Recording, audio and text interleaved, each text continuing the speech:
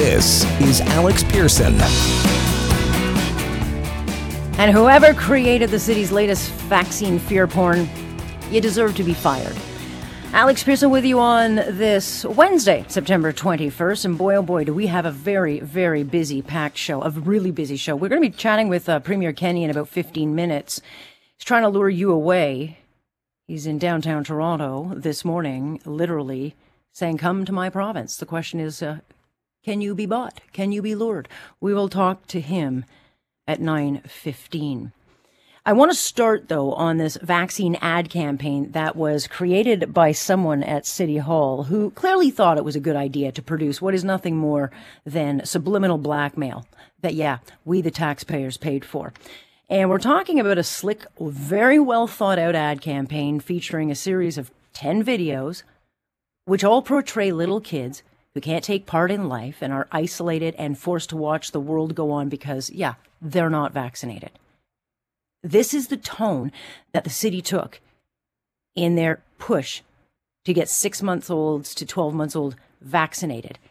Take a listen just to the first ad. Mom, can I go outside and play with my friends? No, honey, there's still something going around. Okay. Ugh.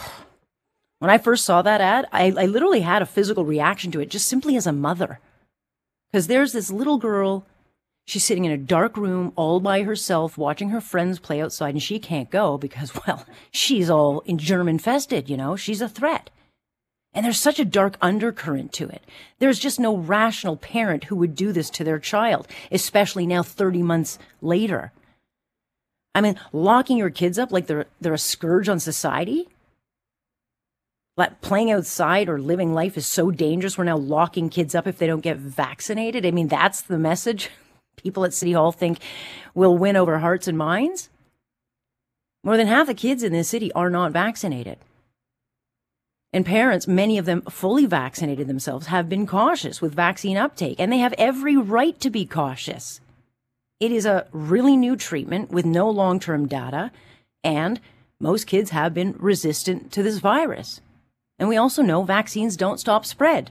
So, yeah, there is caution. Parents should be able to decide what's best for their kids, and yet somehow the City of Toronto, the big thinkers, just days after the president announced the pandemic's over, decide that this gross lock your unvaccinated kids up is the right tone to set.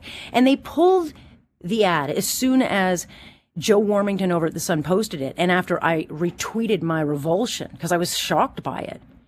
And they put out a statement saying, well, the ad was intended to highlight the negative impacts the pandemic's had on children and drive home the benefits of vaccine. They pulled it to ensure it sends the right message to the right audience. Well, no, it doesn't send the right message, but clearly the person issuing the statement didn't know that there were several ads. I mean, this is not some oopsie one-off. This is a very pricey, well-thought-out, well-produced multi-video campaign that would cost a lot of money and required a full production team and would also require several people at the city to have signed off on this and watched it. So, who thought this fear-filled campaign was a good idea? That's what I want to know. And how much did we pay for this crap? Who thought, oh, I know, we've got a winning strategy. Let's put a baby in a dark room alone in their crib, and we'll have adults standing around her refusing to touch her because, oh God, she's not vaccinated. Take a listen. When can we see her? We would love to see her. Squeeze those cheeks. Look over here. Look over here. Oh, cutie. Yeah, isn't that cute? Yeah. We'll just look at you and stare at you from far away, but we won't touch you because you're germy. You're not vaccinated. Honestly, they get worse as you watch them. You've got a little boy sitting all alone in the kitchen because he's not allowed to go to school with his friends. And so there he is with his hand up in the air trying to ask a question while all his friends laugh on the computer where he's not allowed to be. You've got the haggard mother forced to work at home because her toddler isn't vaccinated. So the toddler's there playing in the corner. They're just awful. Just awful. I don't know who thought this kind of deranged cruelty would sell any parent on getting their kids vaccinated. I mean, we're talking about the same kids who have by far paid the greatest price of this whole nightmare. I mean, we're talking about kids robbed of education, birthdays, human contact, smiles, living life, all because of draconian lockdowns that were absolutely a colossal mistake, and yet were repeated over and over and over again. It's odd, we never get the admission of those in charge of their failures. We just get more of the same kind of pandemic fear porn that is always more political than science-based, which is why so many people no longer trust those in charge.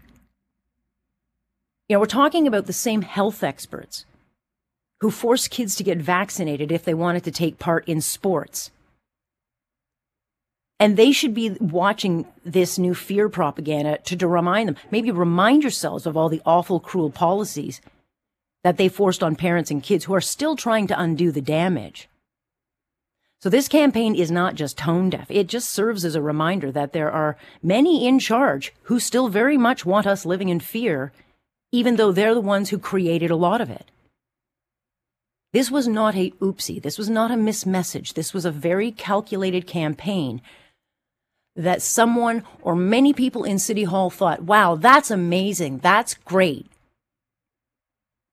And we deserve to know who they are and why they thought this was smart and how much we paid for it. Because we deserve our money back, albeit I'd say the damage is done.